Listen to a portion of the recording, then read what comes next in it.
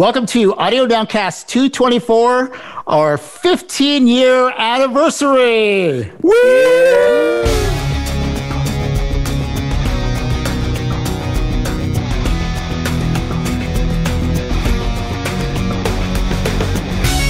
You're listening to the Audio Nowcast, sponsored by API and Wire World Pro Audio. Now from the Nowcast Network Studios, here's Mike. Hey, welcome to the Audio Nowcast. My name is Mike Rodriguez, and before we get going, let me introduce the gang. And let me tell you, we have quite a panel today. 16 people that have been associated with the Audio Nowcast through these past 15 years in one way or the other, and it's great to have everybody here. So I'm just going to start right next to me with Mr. Ken Kane. Ken, welcome. Followed by Mr. Mitchie Aggressor, Mitchie. Followed by Christy McConville, Christy. Hey. Followed by Mr. Larry Dropa. Hey, Mike. Next we have Scott Gershon. Hey, Mike. Brandon Birdside. Hey, Mike. Hello, everybody. We have Bobby Osinski. Hello, Mike. Hey, everybody. We have Mr. Dale Fabregar. Happy anniversary. We have Mr. Greg Ondo. Hi, good to see you. We have Mr. Nick Peck. Hello, Mike, and happy 15th anniversary, everybody. That's just a little loud. We can isotope that, you know. We have Mr. Mark Rubel. Greetings, everybody. And we have Jordan Reynolds. Hi, Mike. How's it going? And followed by Brett Johns. Happy 15. Happy here. And then we have David Sonnenschein. Hey, good to be here. And finally, we have the Iron Man of the Audio Nowcasts. I've never missed an episode in 15 years, 224 episodes, Mr. Rob Arbiter. Hey, Mike. Hey, everybody. That's great. Guys, this is amazing. Amazing. 15 years. It's so incredible. And just to have everybody on.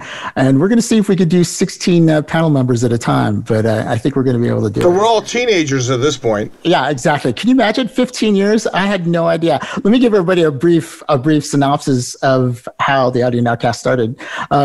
The Audio Nowcast started actually at the NAMM show because we used to go out to dinner with Larry, Mr. Larry Dropa, and Rob would be there and Scott would show up and people would come in and out. And it was every Sunday night after the NAMM weekend, we'd kind of get together. We'd all have dinner.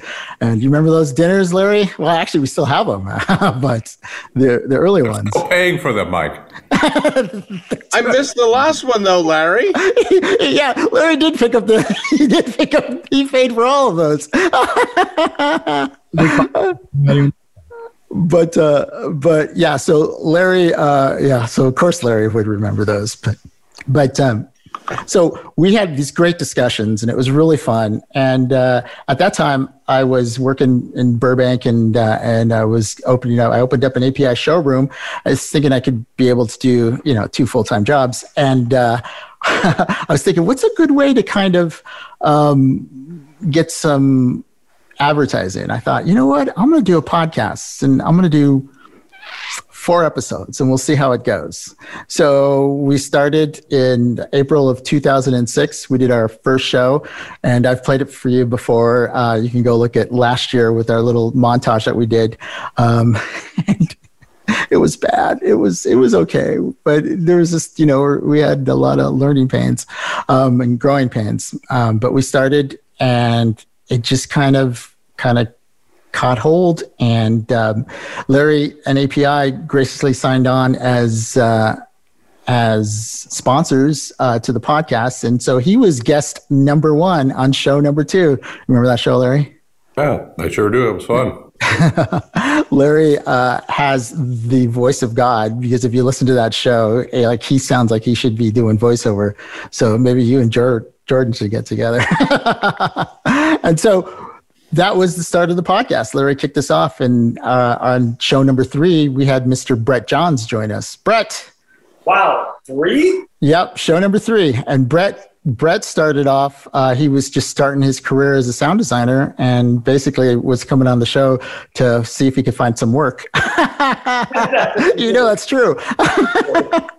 And so he came on and he was just starting. And were you still waiting tables at that time and doing sound design, or were you why does everyone have to bring up the waiting tables thing? Is that so bad? I mean, seriously, is the Beverly Hills Hotel, is the Four Seasons? Yeah. I mean, it wasn't like bad waiting tables. No, it wasn't. No, it wasn't Coco's or Denny's. I'm saying you were in the middle of the, transferring to full time. Anyhow, well, since then he's blown up and he has Sonic Shepherd and he has some amazing sound libraries that you guys need to check out, and he's done really well and been the head sound guy on when Marvel Universe was live and things like that. Does some amazing stuff, great sounds. So anyway, he came on show number 3.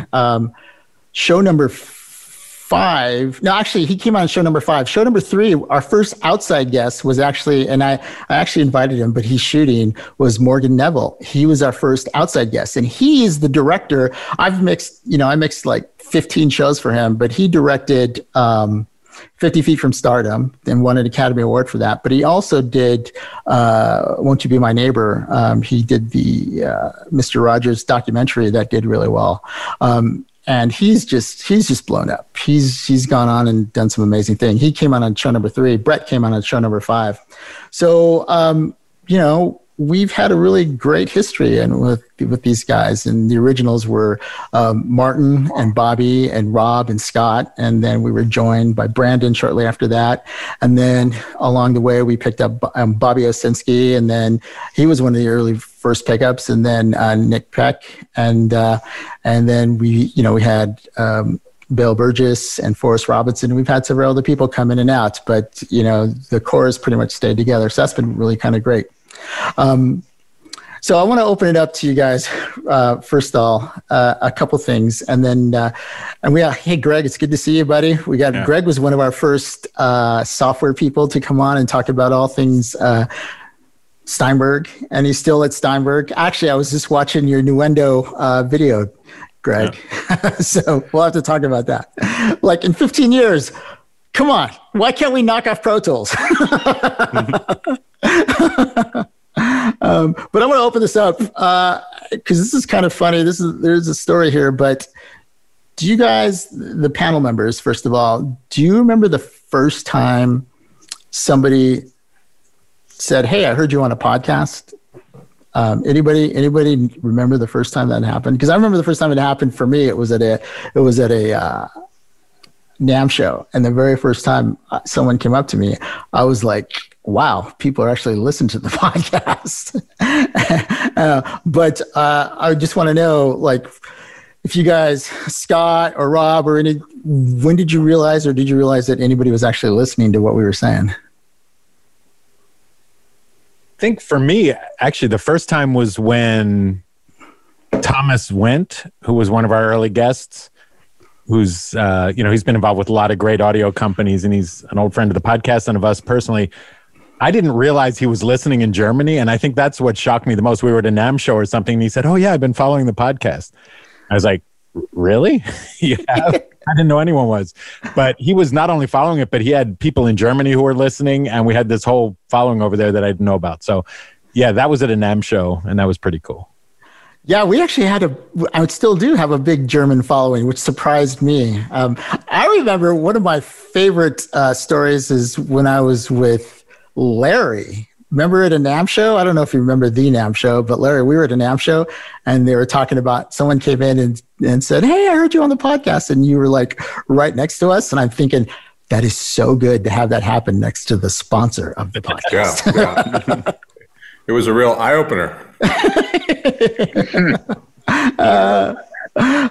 But my favorite story, and the gentleman happens to be here tonight, is when I first met Jordan. This is like a really great story.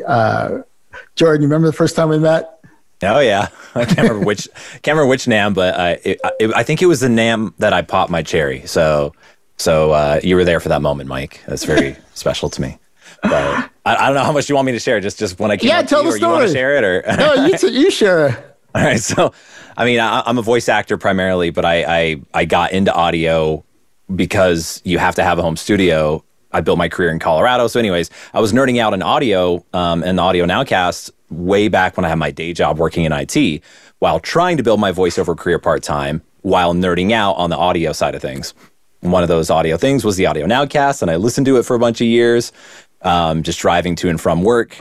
And so I got really familiar with all your voices, Scott and Mike and Brandon and Nick and Bobby and all the regulars. And so as a voice actor, you really pay attention to people's voices, and all of you guys have very unique voices.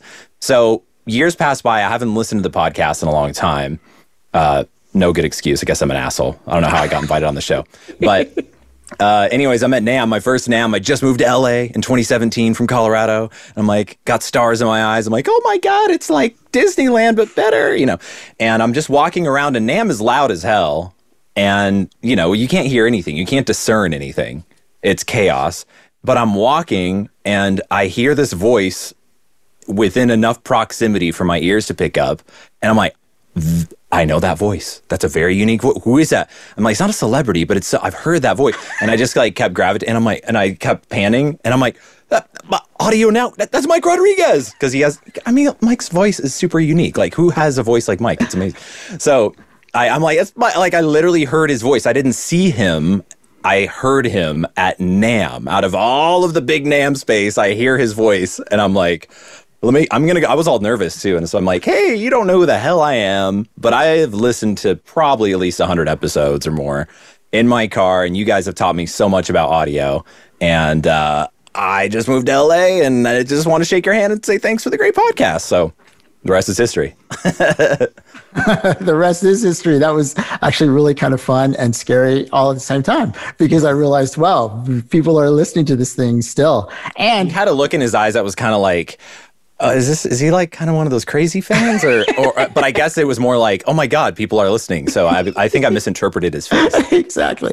But the great thing is, you know, obviously since we have 8 listeners and we found out that Jordan was number 1, we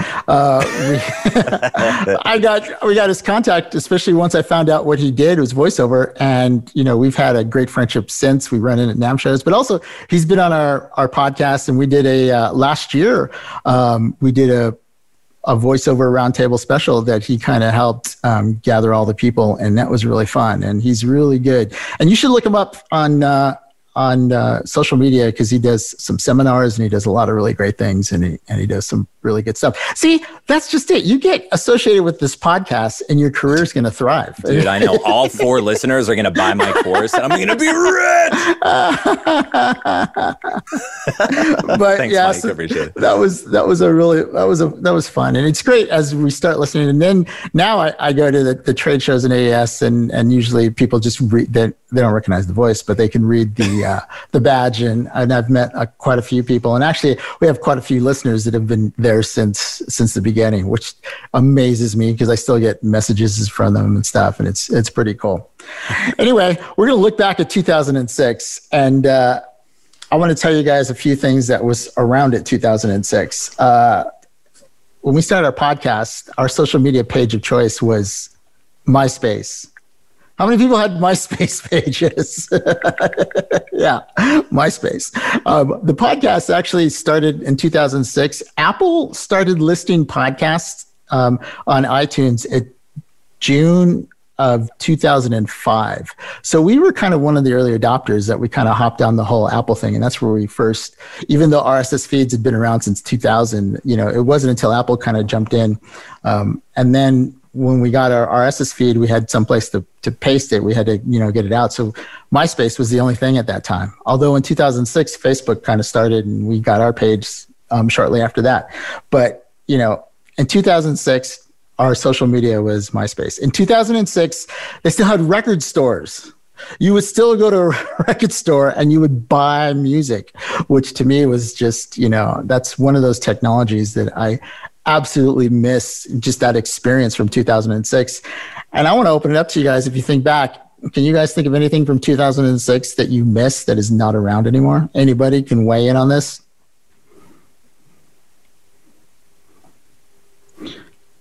Anybody? 2006. iPods. That's a good one.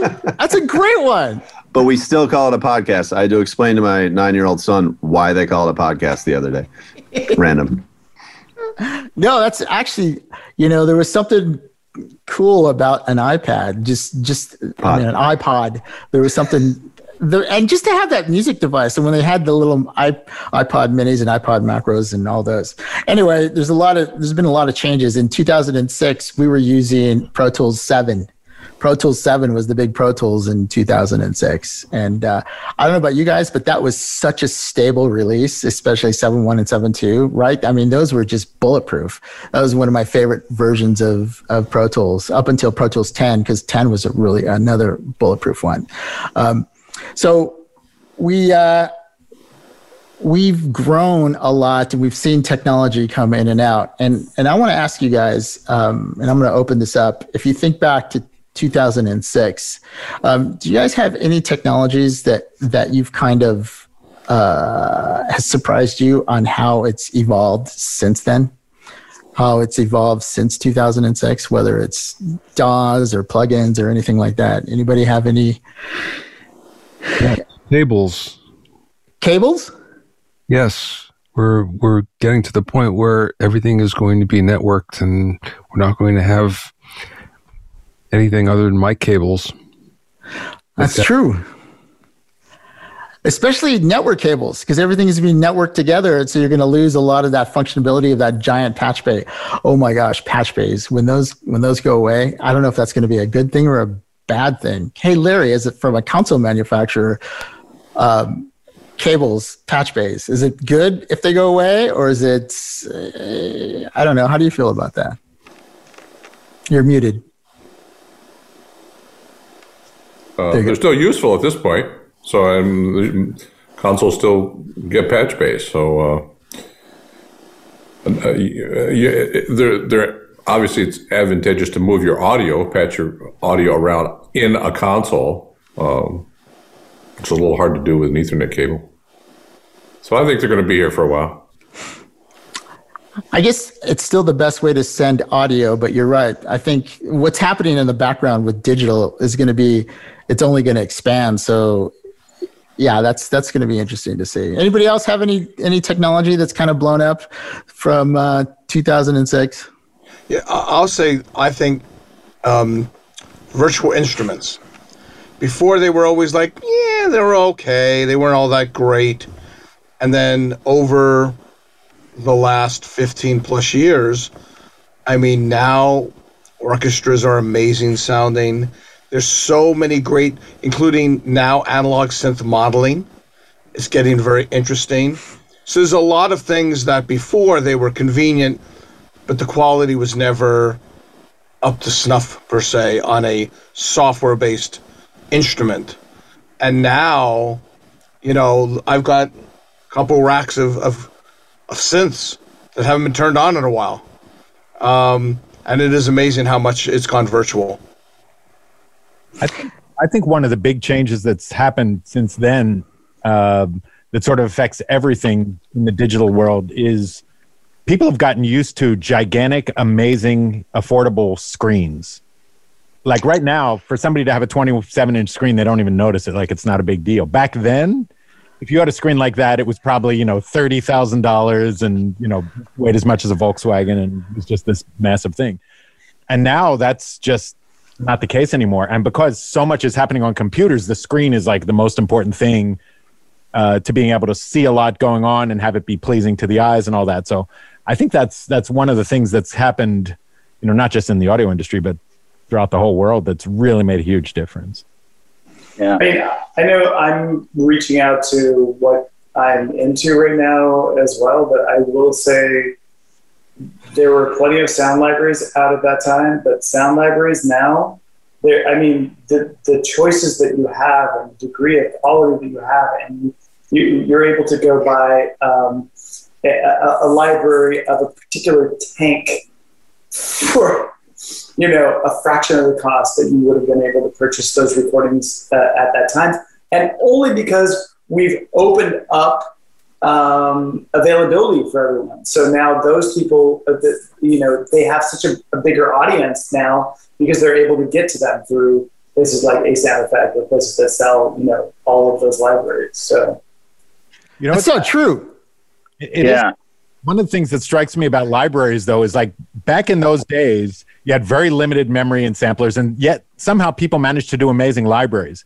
Now you'll get a library where it's like, 100 gigabytes for a hi-hat, and you get a million different dynamics and all these other things, but I'm not sure the quality is always that much better. I think there was a certain necessity to make things great when you had limited capacity. Okay, can I just say then Elephant libraries are much better than they were. They didn't even exist then. But Brett, you bring up a good point in that I think really what's happened in 15 years is the level of entry into this, which is even what Rob was talking.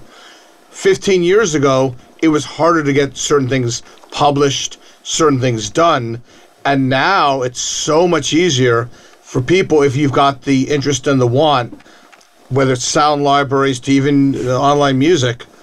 It's gotten so much easier. It has gotten so much easier. Yeah, I'm sorry. I'm not sure if I interrupted, but it has gotten so much easier, and not just with sound libraries, but then when you're talking about music and everything that was going on with people being able to release their own records and so on and so forth independently, you've got this huge flow of people that are able to produce their work. However, there still is a very small stream of, to Rob's point, of high quality libraries. So you have to know where you're looking. You may look on A Sound Effect and it can be completely overwhelming, the number of choices that you have, but then where are the great ones? You get that through your peers, through your friends. You're like, oh wow, that is a great library. You get that again through your friends. You have to sift through the torrent of material that's out there, again, to Rob's point. Yeah, and let me just say that, what you guys brought up, which is another thing I'm going to talk about, is the entry into audio has never been lower than it is now. The technology has gotten to a point where you can do things on your iPad, you can do things on your computer. You can mix 5.1 on your laptop. You can do things that were just not heard of, 15 years ago, which is amazing. Technology has gotten to the point where you can do, your creativity is allowed to come out. A really good example of that is my friend Dale, who was here at the very first podcast. He was actually the camera guy. We recorded it on DV. It was on DV, and Dale's a director. He directs movies, but camera technology and audio technology, right, Dale? A lot of the stuff that you're shooting with now and a lot of the technology now is it's almost like magic. It's so approachable, right? 6K for like $2,000, and allows you to do some pretty amazing things. And let's face it, budgets aren't going up; they're only coming down. But the quality on the low end is coming up. Is that right? Tell us a little bit about some of the technology that you work with and how approachable it is now that you're, working on 6K and things like that. Well, I think, absolutely. Technology has just exploded. And, it's just that there's so many people. And when you say everyone can kind of get into it, it's just so much competition. That's what I've learned and just recognized. It's just so many people have home studios. Everyone has wonderful cameras. Everyone can create and produce and get stuff out there. So it's really, guys like you guys have so much experience in the business, have been around. It's just great to kind of sit in this room with all of you folks and kind of share this sort of anniversary. Because I'm not a sound guy, but yeah, just to see all technology just explode.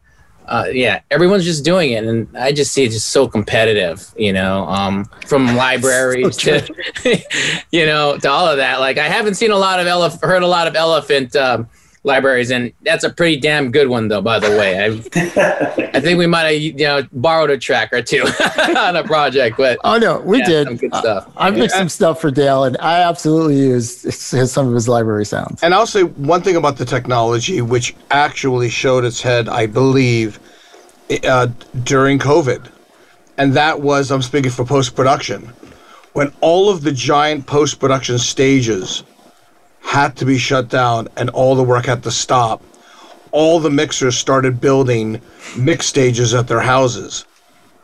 And all of a sudden, work continued. So, I mean, I've been doing an 800-track mix in my house. And it's just as powerful as anything I would do on a stage for a major network. Wow. I mean, this is all, now all of a sudden, just climb out of bed, fall forward, and you're in the studio. And, then, you know. 800 tracks, is that like left foot track, right foot track, left arm track? It's when you're doing action.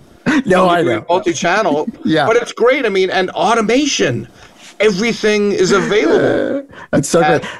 You know. Hey, Mark, were you going to say something? No, so I was going to say, so much of what we're talking about is really the result of Moore's law, doubling of transistors every 2 years.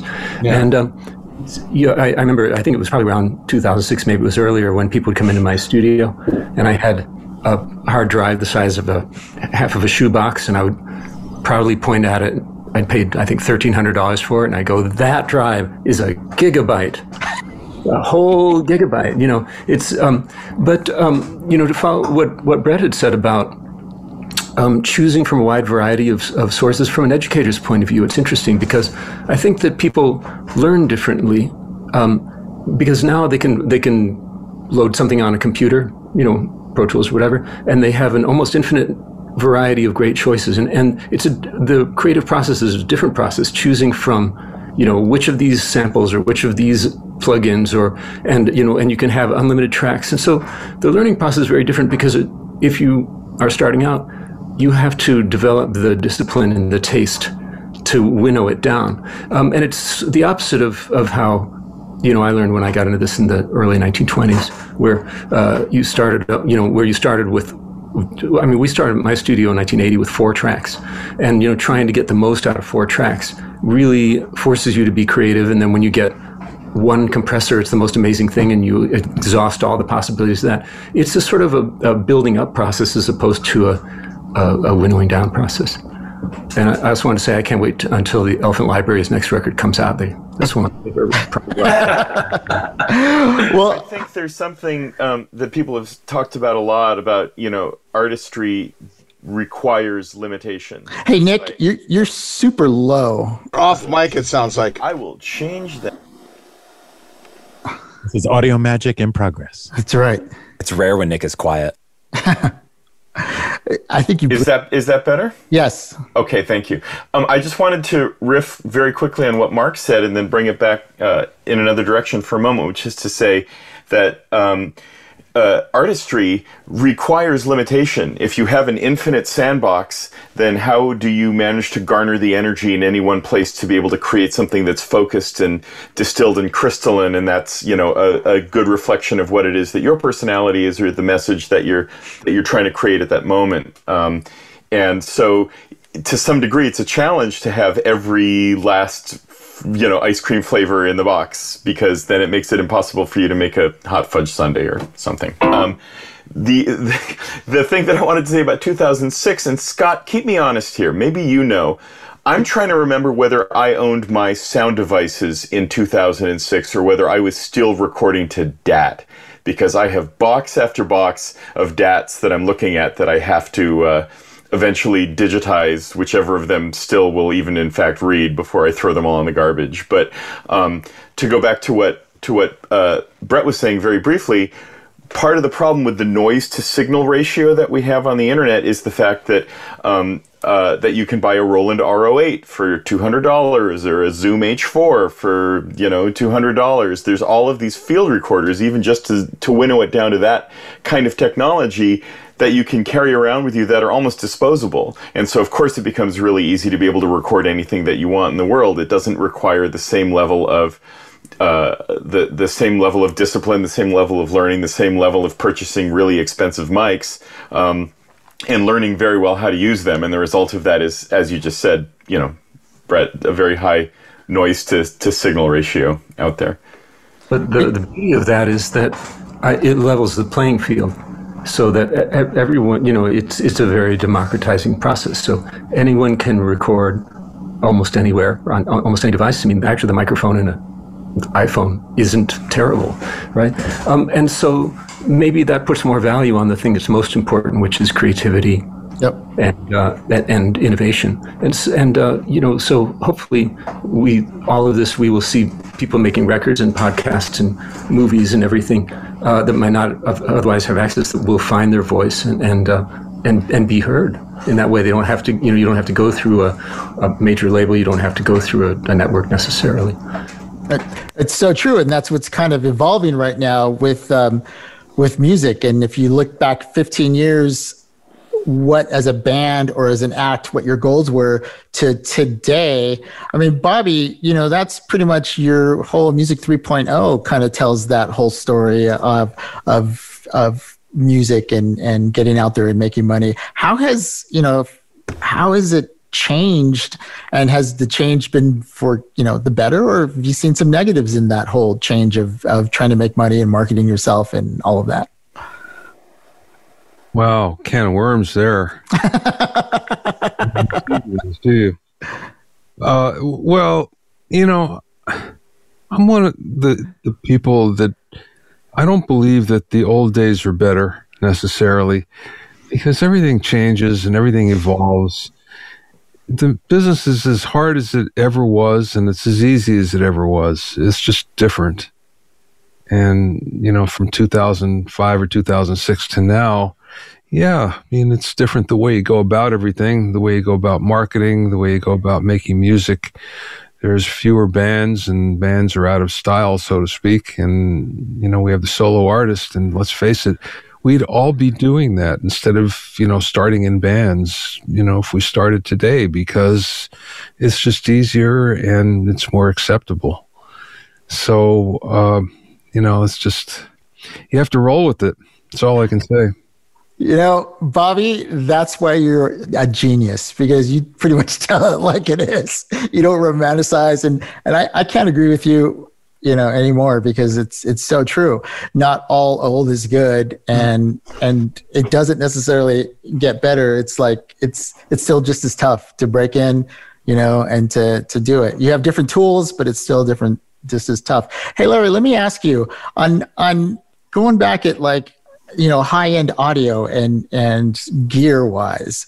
If you go back to 2006, how has things? You're very analog, and it's all analog, and yet your API is very progressive with what they put out and the different products that they put out.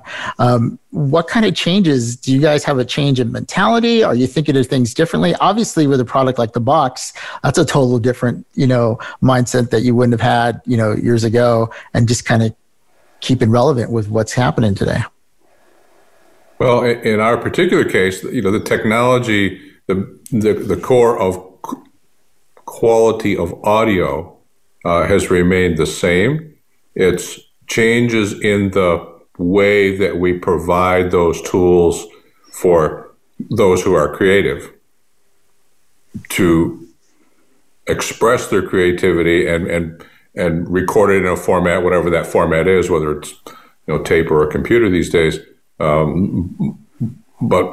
I think our core goal is to preserve the quality of the audio that comes from creatives and make the tools that they use applicable to the way that we record today. We haven't changed much as far as the gain stage in a mic pre, for example. But you change the number of auxes or the number of buses or how many outputs you have, or if you have surround or things like that. What's amazing about analog, especially with high-end analog, is as consumers get better gear to listen to music, high-end analog becomes way more relevant, because now you can hear a difference between a cheap mic pre and a really great mic pre, and you can hear a difference between a cheap compressor and a really good compressor, much like you can hear the difference between, different plugins and different things like that. So, yeah, and that's the one thing about APIs. You guys have, I know you've told the story where, when digital came in, you didn't know how that was going to fit with API, right? You were just like, all right, a friend or foe. Yeah. In the early days, we thought maybe we were doomed. But thankfully, There was a little pushback. And I think also someone else mentioned it, that, the technology that's available to man on the street nowadays is so much better that I think people are more acutely aware of quality than they were just a few years ago. Because, your iPods are very much higher quality than the little earbuds you had just a few years ago. But Larry, let me ask you this. It used to be when I first started coming out to LA in the industry, all the consoles were $1 million plus. And to get that special sound when recording, it was the entry point was out of everybody's reach. But now with modules, analog modules and mic pre's, and those things that get to capture a handful of channels within that console are now becoming readily available to everyone. So now, while we have the storage system kind of has evolved, still the artistry of the artist, whether it's singing or playing an instrument, and then capturing that initial warmth, the sound, the detail, in that, it's a beautiful marriage, I think, between analog and digital. Yeah, I agree. And I think maybe, Mark, you were saying that the differences are in people's creativity and the way they apply the technology to their particular art. Well, I think one thing that's really evolved over the last 15 years is just like for new users, it's just their expectations of what should be and how it should be. They just assume that every DAW can just do this. And if it doesn't do this now, it will just do it in the next update because it's kind of a thing that's constantly evolving itself. But the expectations are so much higher. It's like, why can't I just have it sing and, change the key and have the vocal just generate harmonies in the key? That's how it should be, right? So as people have been doing recording for a long time, we could appreciate all the technology advances. But I think for the end user starting off, they just expect it to be that way.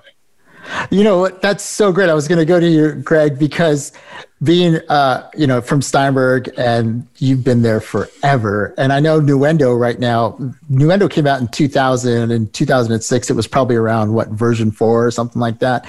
Anyway, I could only imagine now. The user is spoiled. Like they are super spoiled. If some other DAW has a feature, I bet you just get lit up. Like, why can't we do that? Is that going to happen? Is that going to happen in the next feature? Right? I mean, they are so spoiled, don't you think? Yeah, but it's their prerogative to be. Right. No, I know, good or bad, but it's it's just, and that's how the products, people expect it to change. And, our developers have to go through, magic hoops every year to come out with new and exciting things and try to solve problems that customers don't realize that they have yet, or realize that, okay, there's going to be a problem, at a certain point when, okay, every composer wants to have 3,000 orchestral sample tracks playing back at once. How do you accommodate and build the framework for that years before it's possible? And it's so true. Hey, look, I think one of the biggest innovations in software that affects us on the post and music side is the tonal separation of audio. For you to be able to separate, and Melodyne came out with when the very first time where you could play a chord and then separate the notes of the chord, like that is just like black magic.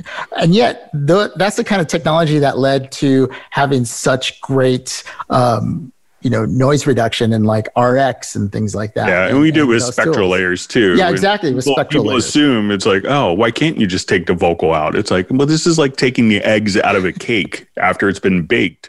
This is like real. Be really impressed. Or I should just do that, right? So it's like, it's like, here's this magic that we're going to show you, and it's like, yeah, that's cool. Yeah, I like that, but it should do that. I'm going to throw shade just for a minute and say the difference between Cubase and some other DAWs is when Cubase gets the feature, it doesn't crash. That's all. Hey, I mean, come on, let's talk about that. Pro Tools, it's still the king of the hill right now. Like, how amazing is that? That's almost as amazing as the fact that Guitar Center is still around. It's like, well, that was close. Exactly. But like, Guitar Center is still around, and Pro Tools is still around. And to be honest, Pro Tools, they do a great job. I just, I opened up I put together my little 5.1 system for some projects coming down, and it just came down the pipe. Not that Nuendo isn't far behind, because I've been doing some testing. Greg let me try out Nuendo, and it has its wonderful parts about it, especially with Atmos now, baked into it, which is amazing. But like, I mean, how many people thought Pro Tools was going to be as big as it still is? Like, it seems like forever we were looking for the next big thing, the next thing that's going to knock it off, the next thing that's knocking it off, and it hasn't. It hasn't been knocked off. It's still the king of the hill. It's still the king of the broadcast production, and music. There's a lot more options, but definitely for broadcast and film, it's still the king of the hill. Hey, so we look back and everything, but I want to talk to Christy, because Christy is now part of the future. She's now part moving forward. And she is the senior mixer. We had her guest on the podcast just a few podcasts ago for All Elite Wrestling. And Christy, seeing all these tools, you guys put together your studio when you first started at that new place that you're at, right? And how was it like putting that together, and how have you embraced all the technologies that are available to you today? Well, thankfully, I mean, like starting out, there was like, they pretty much were like, okay, here's maybe $8,000, figure it out. And I was like, that covers an S3. I'll make the rest work. So, but actually the monitors in my studio are the ones that were in the old Nowcast studio. Like my computer monitors are the cinematic monitors that were in Burbank. So, so thanks for that. But yeah, basically like what Nick was saying earlier about how, you kind of have to have limitations on things. And like, if something works, it works. And like, for what I'm doing, pretty much I knew I just needed RX. Like I needed Pro Tools. I needed the Waves broadcast bundle. And that was like, cool. I can make a show out of that. So kind of figuring out what works first. And then like coming into this, like I didn't know much about post until like 2014, I think is whenever I met you. And started working in post more, and that's kind of when getting like exposed to certain things like that I wouldn't have known about before. Like there's this awesome noise reduction plugin called Bruce Free. I'm probably saying it wrong, but it's how do you say it? I think that's right. Oh, great. Yay. Like that's $65. Like pretty much anybody can use that. And I think it works almost as well as like RX-7. It was like definitely worked as well. RX-8, where now it's like, I'm not sure now. But yeah, I mean, like getting everything together as far as our little tiny little room. Now I have a second room actually we just built last week. So, which is super fun. But, how many shows have you done? How many shows do you do? We're 52 weeks a year, so we're every single week. But now in the pandemic, we do every other show is taped. So I basically take the show and make it sound like there's a live audience there, which wouldn't you believe takes a long time to make that happen. So that's incredible. That's incredible. It's gotten to the point where, that's a major network show that gets done. How long does it take you to put a show together? So it's a quick flip in our world at least. So Friday it gets edited. Thursday night they shoot it. Friday it comes back on the plane. They ISO it Friday. They drop it for me Friday night. Saturday morning I go in and it takes 15 hours. And it has to be done by Sunday morning. So every other Saturday is spent in a chair, and I love it. That's so good. It's almost to the minute. It's always 15 hours. That's incredible. See, and I'm so proud of you. I remember, just so you know, she was my intern over at the other place I used to be at, and I remember the first day she walked in, she just had such a great attitude and a great spirit that she was mixing promos that first week. I had her sit down and she was mixing promos that went on the air, which let me just tell you, if you're out there, and I know a lot of students listen to us, no matter how technology goes and no matter how fast things change, nothing beats having a really great attitude and just get ready to work. And just because that's the most important thing. It's not the technology, it's your attitude and what you know. And there's some really great options for students out there, whether it's interning or programs like, well, Larry, API has a program for engineers, right? Don't you have a student program? Well, we have a scholarship program. Yeah. Yeah. And is that for engineers or for musicians, or what is that program? It's for engineers, people that are engineering and producing music, and people submit a selection to us on an annual basis, and they have to be enrolled at a school that teaches audio and a school that has an API console in it, which thankfully there's plenty of.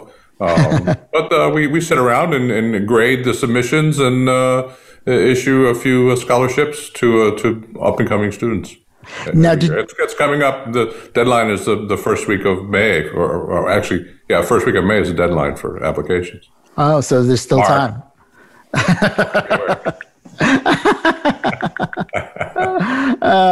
Well, it's amazing how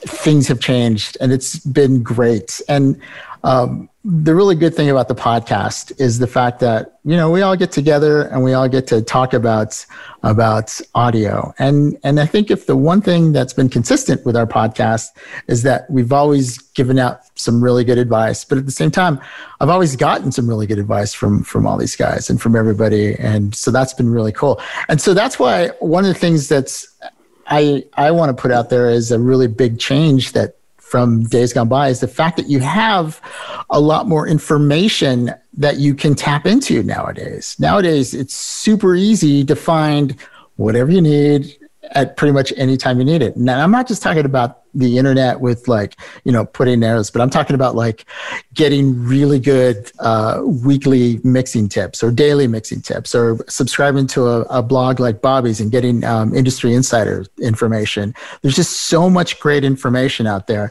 At the same time, there's a lot of noise out there. There's a ton of noise. There's over 100, I think it was 115,000 podcasts in English as a year ago when I was looking at this. Now there's probably even more, because it seems like everybody has a podcast. Everybody has. I'm starting mine next week. So and that's not bad. Some of I recommend, I like Bobby Owsinski's podcast. Bobby does some really great interviews, and his is I would totally encourage people to look up Bobby's. And Bobby, what motivated you to start your podcast when you did? Well, yeah, I was just going to chime in on that. Actually, it's a direct result of Audio Nowcast, because there was a listener that contacted me and said, you should have your own podcast. And I said, I don't have enough time. And he said, well, look, I teach people how to do podcasts. And if you just do the interviews, I will do all the post-production. And that's what happened for the first 95 episodes or so. And then he came back at me and said, I got a new job and I don't have time to do this anymore. And it actually worked out better. Now I do all the posts myself. But frankly, I was able to bring the audio expertise that I have, my background, which he didn't have. So I think the quality went up a little bit as a result. But again, if it wouldn't have happened if it wasn't for Audio Nowcast. Well, so Mike, do you think the new evolution of the podcast are new companies like Clubhouse and stuff like that, where you can go on, it's audio only, it's live, and you could listen to something that's relevant to your interests? I think two things about Clubhouse. I think it's definitely going to shake things up. Yeah, it's definitely going to shake things up because it's actually a little bit, in some ways, better than a podcast because you can have interaction with the guests and how things how things change so fast, and you can, you don't have to wait for the feed to go up, and people can ask questions and things like that, and you can control it. So that's actually makes it really good. The way it's not like a podcast is the fact that you can, like for instance, the Audio Nowcast, you can listen to it on your schedule. So you don't have to, you're not tied to the moment. Whereas on Clubhouse, you're tied to the moment. And I think that's going to be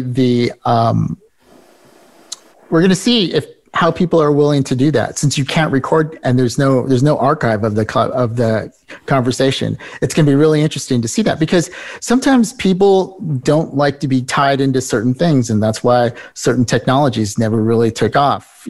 For instance, having to be in a specific spot to listen to the HD audio and things like that. It's great if you heard it, it's amazing, but the fact that you have to be in that spot, that's, it just didn't do itself any favors. It's not like you can have it on in the garage. So I think it has the possibility. We're going to be doing some stuff on Clubhouse, like I mentioned a couple of podcasts ago, but it's still not quite like a podcast. It almost feel like it's becoming radio. And I'd seen a thing on television. There's 5 other companies, including Facebook, that are all going in the same direction of audio. Think of it as live interactive radio. Yeah. And I think there's going to be a spot for that. And I think it's entertaining. I don't know about you guys, but I'm on Clubhouse and I have this one friend, and I swear he's listening to everything that's out there. Because every time I look at the Clubhouse, it's like, oh, so-and-so is now in this one. And it's, to be honest, let me just tell you a negative about Clubhouse. If you follow people and they follow you, they can tell which Clubhouse room you're in. So if you're in like single dating for today, or surviving the pandemic as a single person, or Broken Hearts Club, tell us your story. I go, oh, I'm sorry, he got his heart broken. It's just kind of fun. Contrarian about this, I just find it to be complete boring drivel. You know what? You're not the only one. I put the loser. Thank you, Bobby. I cannot get past 5 minutes of it. It's the noise to signal ratio. It's the same thing I was talking about earlier, where if it's not something that's focused, how is it going to be good? Well, you know what? Also, the whole marketing idea that the conversation can't be recorded. Yeah, that's true, unless you hold up a second phone and just record it. No, I understand. But I will just say, the other companies that are now falling into line with what Clubhouse started doing, they're all going to end up doing it better. And so, it's just a glorified conference call. That's really what it is. Yeah. With a lot of people. But the way you get overly spammed with messages, and if you say you're interested in something, you end up getting messaged about a million other things you're not. I just think there's a lot that still has to be figured out. I think I agree. There's definitely a lot of noise out there, but I think it's going to work itself out. I think that as a platform, that live broadcast, I think that's going to stick around. But I agree, Bobby. There is definitely a lot of noise out there, and you could, you sign on, and some of them aren't as structured as other ones. So when we do our 30-year anniversary, we can look back and see who was right about Clubhouse. That's right. Okay, then I'm going to go on record and say right now that Clubhouse or Clubhouse-like things are actually going to do very, very well. It's just that you're going to have to, like Nick was talking about, the signal to noise ratio. There are people on Clubhouse that run a room where they don't have someone that comes in and says, where they're like, I tried a different microphone with the like what. There are people that are on top of it and run a great room that when people are getting off point, when they come up on stage, they're like, we don't have time for that right now. We're doing this right now. Keep it focused, keep it on point. And there's a lot for people to learn in those rooms. Clubhouse now, maybe you're right. Other people are going to take it to another level and do it better than Clubhouse is doing right now. I'm not saying that. And I'm just speaking to the 15 years from now podcast.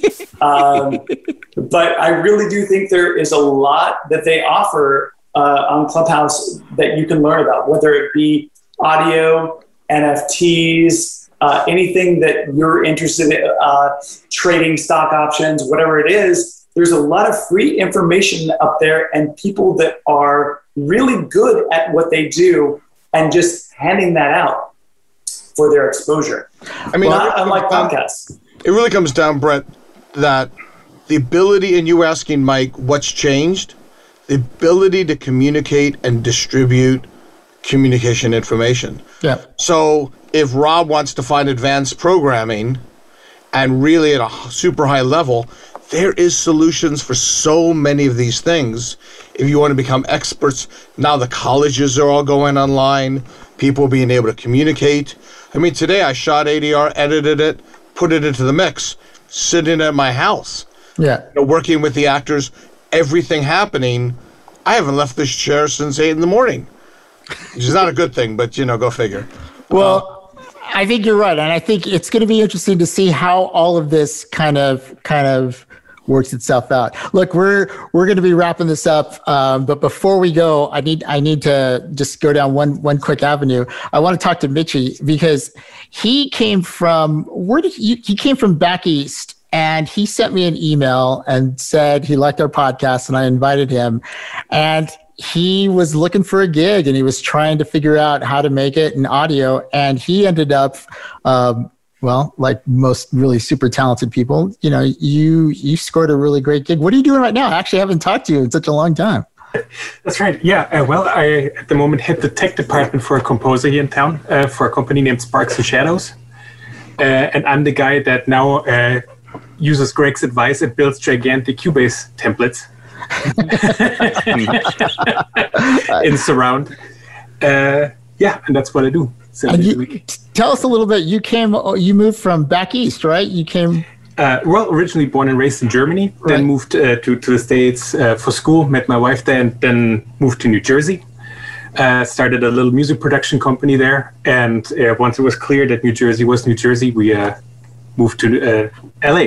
And the Audio Nowcast was instrumental in, getting us that courage and, asking the right questions. And, Mike, you helped me get my feet on the ground here, quite literally. Well, it was my pleasure. And like I said, once again, he, just like Christy, they came in, they had such a great fire. I cannot tell you how important that is to have that drive and that desire. Like, you can catch up on the technology, but you can't teach that you can't teach that thing that just motivates you just to keep going and to constantly learn and things like that. So anyway, well, hey, listen, gang, before we go, I want to open it up and ask anybody if they are working on anything that they want to talk about. Super quick. Anybody have anything they can talk about? Mike, in 15 years, has anyone ever had anything they could talk about? I saw a hand go up. I think we do have a volunteer. All right. David. I wanted to actually address the previous question, because what I see happening in the last 15 years, and people have talked about democratizing all of the tools and technology. And what it's done for me as an educator, it's changed my focus from teaching university and professionals how to do sound design to teaching everybody with a cell phone and a YouTube distribution how to do it. And it's changed me from doing it with lectures and books to making games. And that's the way that I'm now disseminating the knowledge is through a totally different medium to a totally different demographic. So in that sense, a lot has changed. That's amazing. Anybody else want to plug anything before we go? I know you guys are working on Jordan. I know you have your little webinars that you're giving, right? Oh God, yeah. So yeah, in short, during the pandemic, all the voice actors who didn't have home studios figured out, which was most voice actors in LA. I built mine in Colorado because I had to, because there's no studios in Colorado, So I already had that ready. But when I moved to LA, I discovered LA is its own little bubble, and voice actors started freaking out, and they're like, "How do I home studio?" And so I started helping people, because I happen to also have the audio side things down very well, build their very specific voiceover home studios to where it sounds really, really good. And I just couldn't keep up. It's good problems, but I also have a voiceover career. So I made a course, my first ever course. And, speaking of educating, I've always gotten good feedback from webinars and stuff I've done. And I decided to do the stupid route where it's like, oh, do a mini course, just do one little topic. I'm like, no, I have to teach everything. And so it's everything about noise floors and compression and de-essing. And because they're doing it, voice actors are doing it, but a lot of them are doing it wrong. And it sounds terrible. And I also I teach prevention first.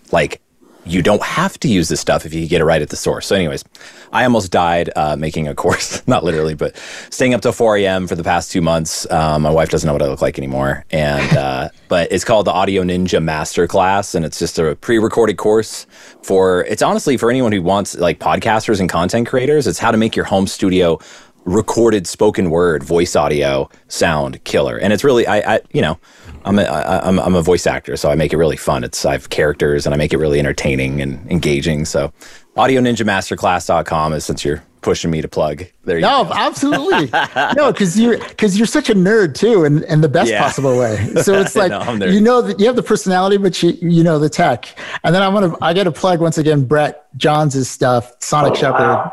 He has some really great libraries. I mean, tell them the name of your libraries, because they're always great. Is that true? I don't know if that's necessarily true, but I have Elephants in the Room. I've got Y.I. Otter, which is very angry otter, saying Y.I. Otter. Come on, no chuckles in the whole room? Come on. Laughing on me. Thank you, appreciate that. I've got Jets Do This as kind of Let's Do This, which are F-35s, Thunderbirds, Hornets.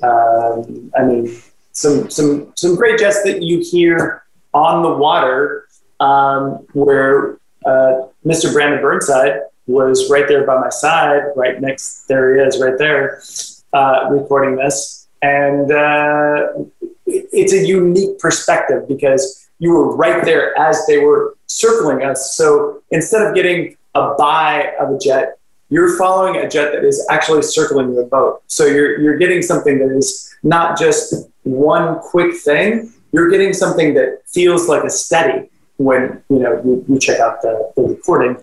And then, of course, the latest one is a dragster library called Working Gas Heroes. All right, thank you.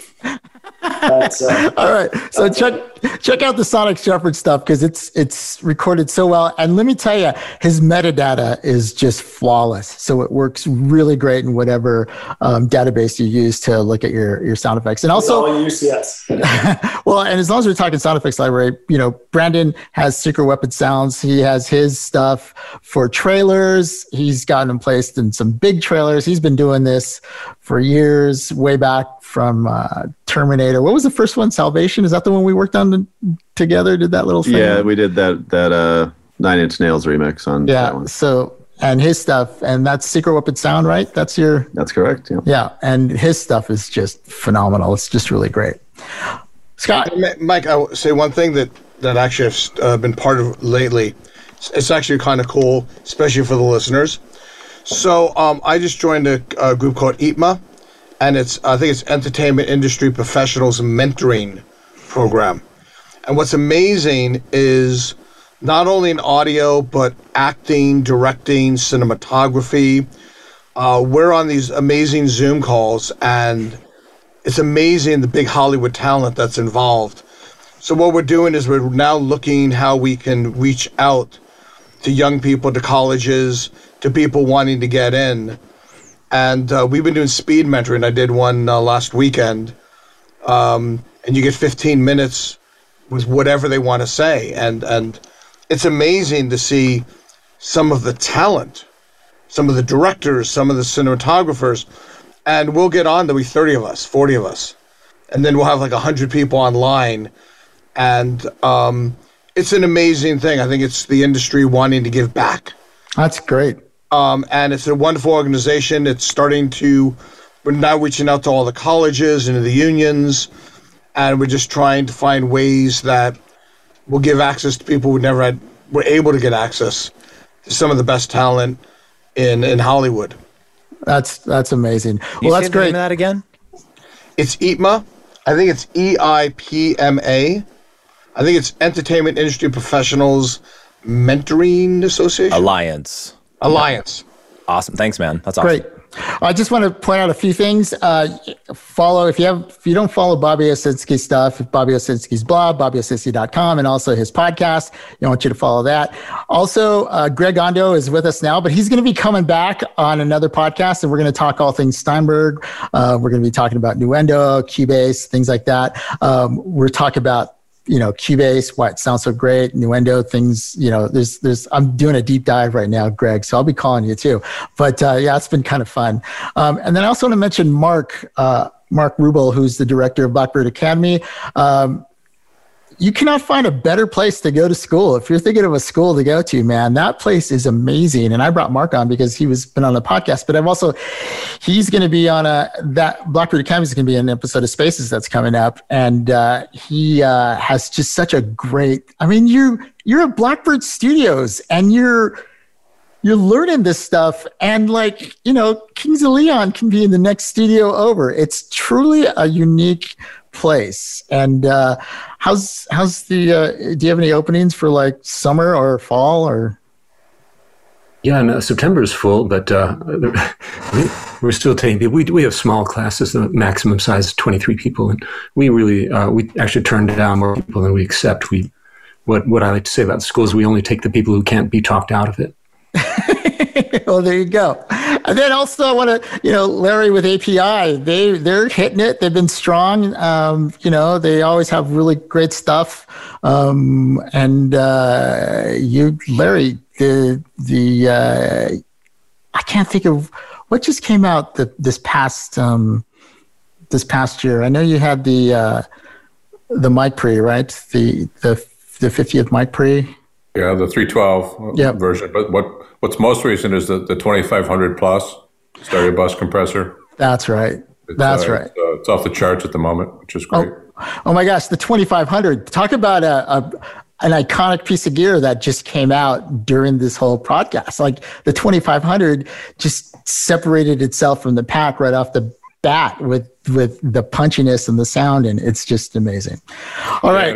And as opposed to talking about things I have coming up, I do want to say I'm glad to see Christy here, but I hope at some point in the future we see more women in this group. And I'm just going to give a little shout out to Emily Lazar and her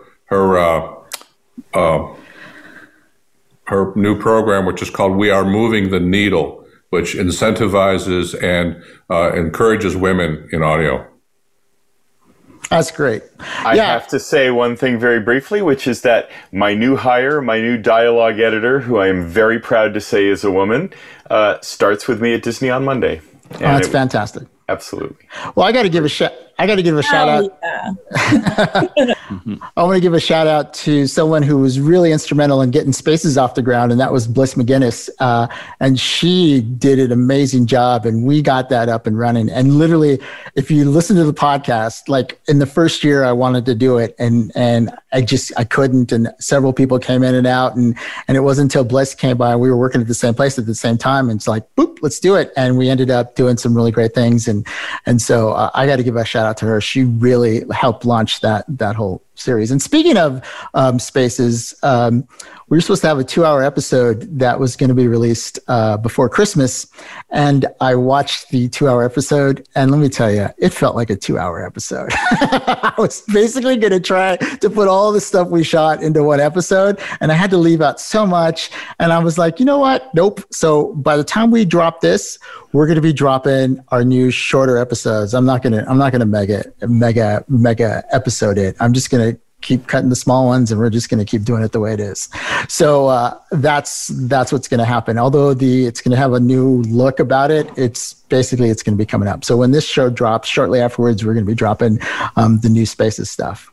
But hey, listen, before we go, I wanted to thank everybody that that's here, because you've all made an impact on the Audio Nowcast these past 15 years in one way or the other, whether a success story or a friend of the podcast or just coming in. And, let me just say that during the pandemic, when we started podcasting a year ago, it was one of the few things that really helped keep me going, because it was some scary times, and I think we succeed as a podcast because of a few things. Number one, we're a bunch of friends. We all really like each other, and what's amazing is we have these same conversations that go on just as long after we stop recording. This is something that we would do. And during the pandemic, it was just a really great way to kind of support each other and kind of see how everybody was doing. And especially at the beginning, man, when it was so scary because you didn't know what was going on, it was great to have the lifeline that we have here.